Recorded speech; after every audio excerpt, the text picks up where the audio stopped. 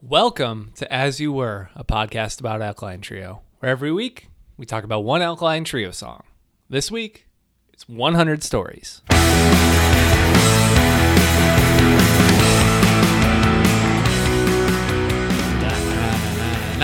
am Tim Crisp, your host. I am here with David, Anthony, and Chloe.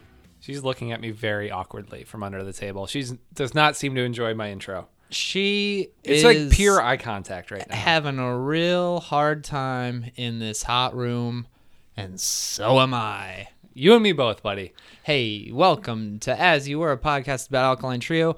I am Tim Crisp. I'm here with my friend David Anthony. Sup? My friend and co-host. Sup? I'm leaving behind the I'm Tim Crisp, the host bit. Yeah, you can keep doing it. Bits are fun. It's kind of like someone did kind of call me out on Twitter this week for doing the motorcycle sounds bit, which like is a rumor about My Shame Is True, but is more so me just I love that goof. I was just waiting for someone to say, hey, I love that you keep insisting you're the host, just like Bobby the Brain Heenan did on Primetime Wrestling when Gorilla Monsoon would introduce the show. That thing we all know, yeah. It never happened, so I'm just retiring the bit and thanking you for joining us on As You Were, a podcast about Alkaline Trio. We would love to give a shout out to our sponsor. Who's our sponsor, Tim? Asian Man Records. How cool is that? Oh my God. Yeah, you can head over to AsianManRecords.com or AsianManRecords.limitedrun.com and put anything in your cart, whatever you want. What stuff is drawing you in? Do you want an Alkaline Trio record? Do you want an Exquisites record? Do you want a Sundials record? Hard Girls record, baby. Lemuria. Grab yourself 1,000 Surfaces, one of the best melodic punk records this in the past 10 years. Yep. And then when you're at checkout, type in the code As You Were, all one word, all lowercase. You get 10% off that order. You could put 100 things in your cart. Well, maybe not 100 things. You could put $100 worth in your cart, and you get $10 off. That's a free record, baby. You could put 100 stories in your cart. He doesn't sell books. Either way, we're really excited to have Asian Man Records as a sponsor for this show. The coolest thing. We can talk about the Asian Man Books division that he and I should just start. Mike and I'll start that one up. Patreon is a way to support this show. Patreon.com/asyouwere. You can pledge money to help us keep the show going. If you pledge $5, you get some bonus content and you get a chance to vote in our Patreon exclusive polls. Last week, we had a real tight-knit race to the finish. Bleeder was chosen as the song for last week, along with I Lied My Face Off, because they both tied. But yeah, tight race. We were figuring out how we wanted to make that call because we didn't want it to have too heavy of a hand. We asked our friend Tom, who oddly enough responded picking Bleeder after we'd already recorded the episode, but we flipped a coin and you got a Bleeder episode. It's long, gets heavy. Thank you for sticking that one out. Appreciate your time. But appreciate this week, your time and support. This week it's going to be a little lighter. Theoretically, I guess the song's not like a breezy John in the Forest. It's 100 Stories off Good Morning, which we've discussed a lot of Good Morning songs at this point. And we've also discussed a lot of the first half of Good Morning, and this song sits comfortably at track number 3 on the first side. And you know, one of the things that we wanted to talk about with this song is the fact that we kind of likened it to a quote that comes from the movie High Fidelity, which I hate. And rightfully so, because you kind of watch it. I mean, you watch anything that's more than 5 years old at this point, and you're just like, oh, that's a little problematic. But High Fidelity is it's kind of, being an asshole is not like a redeeming quality in a person. I like the book. Okay. The book was pretty good. It was a little bit too English, some of those references. Oi, wanka! A lot of that. I just heard that the entire time I read it. But one of the things that John Cusack's character lays out in that movie is he kind of gives a guide to creating a good tape, a good mixtape. And he says you start out with a bang and then you take it up a notch. A double bang. For the second track, but then track 3 is where you kind of settle down a little bit.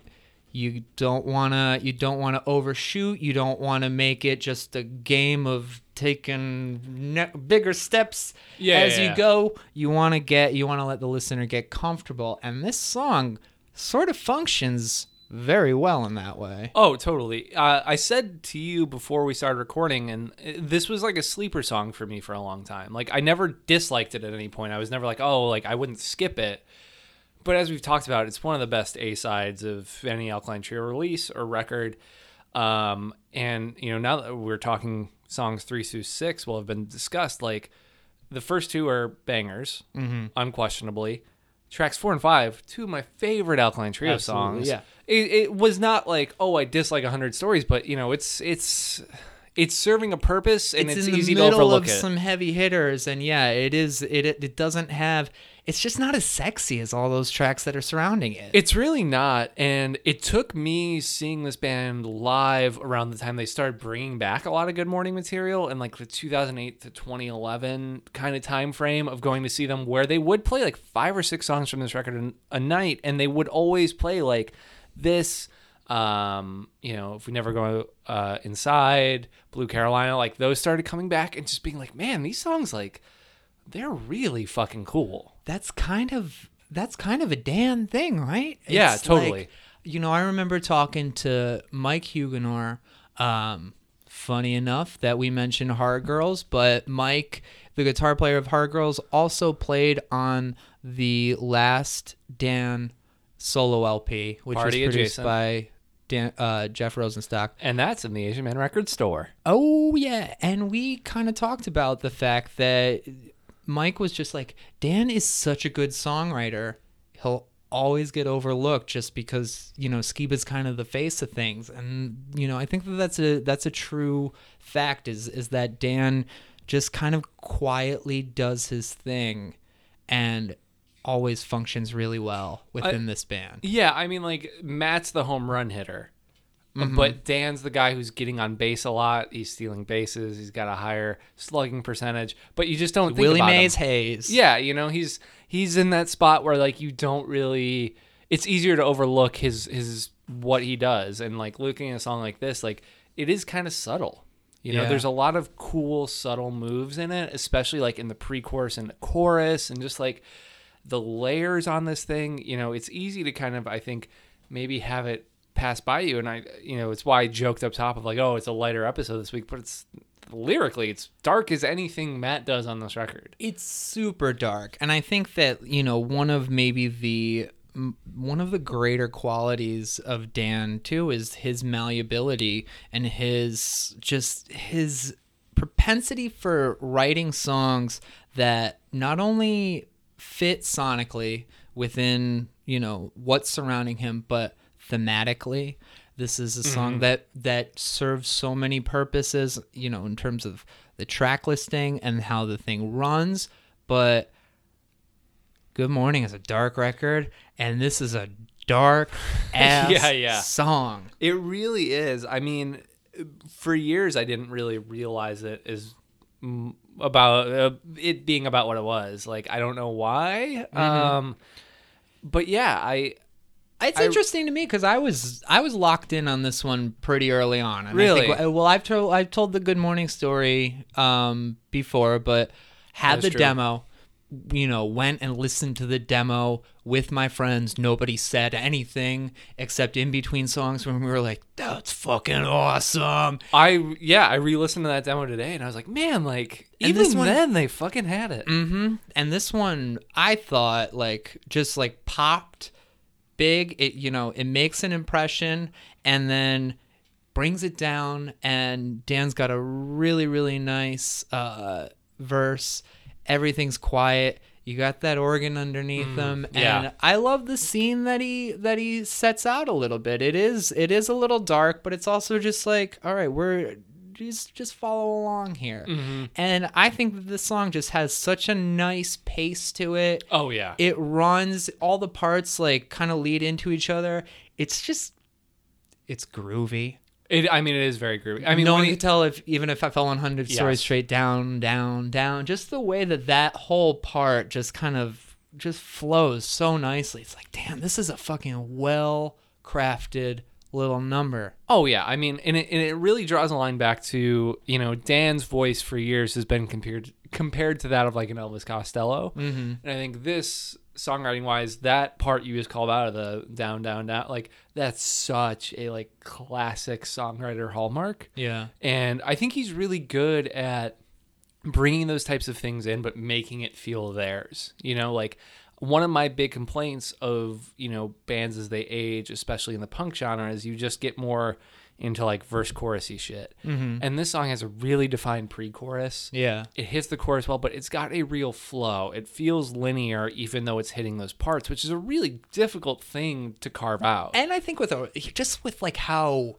big everything is on this record, the fact that he's, you know, punctuating and he's putting such a memorable part in on a pre-chorus that's really just led by the bass. Yeah. All muted guitars and just that bass, very simple 4 chords, and just a really, really nice hook to it that falls into the chorus where it gets bigger again. Oh, yeah. I mean, this is a really bass-driven song, and I kind of feel that about each of Dan's songs on this record, really, is like, he's really driving it, but I want to give credit to Skiba on that, of like being able to kind of lay back. You know, he had done that in songs earlier. I think Crawl is a good example of like really being able to kind of... Can't wait till we talk about that song. Same. But I think this is the record where I really think Skiba excels as a rhythm guitar player, because he's not writing crazy leads, but he's being really exceptionally tasteful about what he's putting and where he's putting it. Not so much on his songs, which clearly like he's the one writing them. They are going to be guitar driven, but it's the most like on Dan's songs where you really feel his light touch. Yeah, I mean, you got like those arpeggios in the verse, which are very, very smart, like the second and the third verse. But you know, if you're listening to what he's doing on the chorus, it's a really nice, like, kind of active guitar part, but it's not active in like the higher end. It's just like kind of the movements that he's making on He's the just lower kind of end of beefing things. it up a little bit. Yeah, I love to beef it, and when someone's beefing it, dude, upward, nothing better. How about a few weeks ago when you and I went to go get sandwiches in between the fucking Yeah, that's right. Patreon episode and the feed episode that we did, where I've been eating a vegan diet for the past year, and we came home from the sandwich shop and I got the wrong sandwich, and it was nothing but thick ass Italian meat, and I ate the fuck out of it, and it was good. It's a great restaurant. If you're in Chicago, go to Tempesta Market. But But let me tell you about my bowel movements for the 48 hours after I ate that big ass meat sandwich. welcome to Tim's Gut, the podcast. I don't even remember what I was talking about anymore. I think Skiba's guitar is fucking fantastic, and it is interesting because, you know, you talk about how you kind of missed something with this song when you hear it, and it is pretty easy, I think, to miss with how big that chorus is compared to, you know, the verse and the pre-chorus where you can hear everything. The Yeah. first line of this chorus is, I was getting bored with hurting myself. Yeah. And it's kind of easy, I think, to not hear that every time. Yeah, it's funny because there's that kind of phenomenon of like in pop music, people not really knowing what a song is about. Like Semi-Charmed Life is an example people go to a lot of like, oh, it's about doing meth and getting a blowjob. It's actually it's a continuation of Walk on the Wild Side. I don't know who that is. I assume Wild Side is a good band. But you know, there's a lot of examples of that type of thing, and I think this is it because the way he sings it is so like joyful. It just, you know, I was getting like I love that always, and I always love that hook, but I was just not really thinking about what I was coming out of my mouth as I was Right. going along with it. I was getting bored with Hurting Myself, which is that is such a fucking good dark lyric. Ooh, yeah. Well, I mean, we've talked about how dark Good Morning is, but like to me, that's almost like the realest fucking thing. Yep. Through that first third, Yep. you know, I would say Continental and All in Black hit the same things, but like Dan never. I guess I like always forget how dark some of Dan's songs were. Well, we were talking about I Lied My Face Off last God. week, and that is the fucking darkest song that this band like has ever done. I mean, tonally, without question, like that is an ugly song, and I love it. Mm-hmm. And this is like him doing like the inverse of that.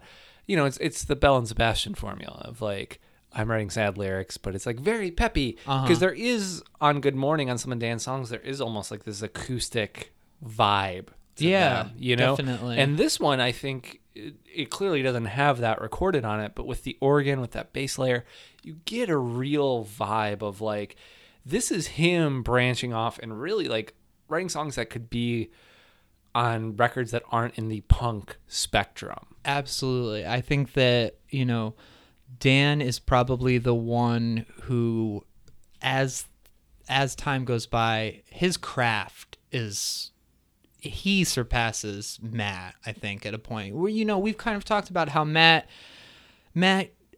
does so well when it's the songs that are just like pouring out of him because they have to be. Yes. And I think Dan is the one that very early on kind of like looks into the crafting of a song and how to communicate and how to communicate things differently. And this is a really good example of one where he's so effective doing things that are, you know, very different from the rest of the surrounding material. Yeah, absolutely. I mean, like we've addressed several times, is like, especially in the early period of this band, it's an either or thing. You're a Dan guy or you're a Matt guy. But I think as you get older, you know, I personally skewed more towards Dan as I've gotten older, subject matter wise, what he's writing. But I think you really do need both. Like, I don't think this band has the same power. These records land as much if it's all one, you know? And I've always loved bands with two vocalists. And this is a record that I think just really shows how necessary they are to one another. Yeah. You know, they are necessary foils, as we talked about in the Emma episode. Matt wrote that song and gave it to Dan to sing. Mm-hmm. We did this episode a while ago, but in the Blackbird episode, apparently Dan wrote the music to that song and then gave it to Matt to sing. You know? So, like, it is interesting when you see them hitting these moments of, like, oh, like, I'm able to write a song that's better suited for him because this is what I do in this band. Yeah. And that's what I think is really cool about them, is that you don't see them really trying to be each other. They have their own thing, and it works well when they hit it together. Right. And I think that this is kind of the record, too, where you see Matt kind of, like, at his height, you know, maybe his height of like a different era than the Asian Man stuff, but like the first half of Good Morning is probably the best thing that he does in that, like, you know, 8-year span. I mean, yeah, as much as, you know, And, goddamn, you it's know, my favorite record of all right. time, but it's indisputable. But you know, he's at his height in a different sense, and I think this is kind of like, this record is Dan's coming out party. And totally. It's a very different type of, like, you know, Dan is in full stride, but it's a different type of full stride than Matt's. Exactly, you know, we've talked about the strength of the A-side. Like, this record does have a great B-side. We've not gotten any of the songs, but I'm excited to talk about them. But that's really like a Dan showcase. Like, I think people, you know, Matt's side kind of ends at All on Black and then begins again with Blue on the Face. Like, he kind of closes it. But what happens in between, though I like those songs that Matt writes, they feel, to me, comparatively minor to like a Blue Carolina, Definitely. Never Go Inside. Like, and this song really sets the stage for what he's going to do on the back half. And I really like him being able to kind of string together these songs where on the A side, you know, Dan is kind of slotting in to what Matt's doing to offer a counterpoint. And I think the B side's completely the opposite. Yeah, and absolutely. It's cool to see Matt allow those songs to kind of function in that way, where they're like the jolts of energy and then you kind of come back down and groove and then jolts of energy. You know, that's a cool choice to me. Yeah, and I think that Matt's vocal contribution on this song is so perfect. And let me tell you, I had that demo. It was months before the record came out. I would put that thing on in the car, and at the end of that song, I'm yelling, "So dream a good one tonight." Oh, yeah.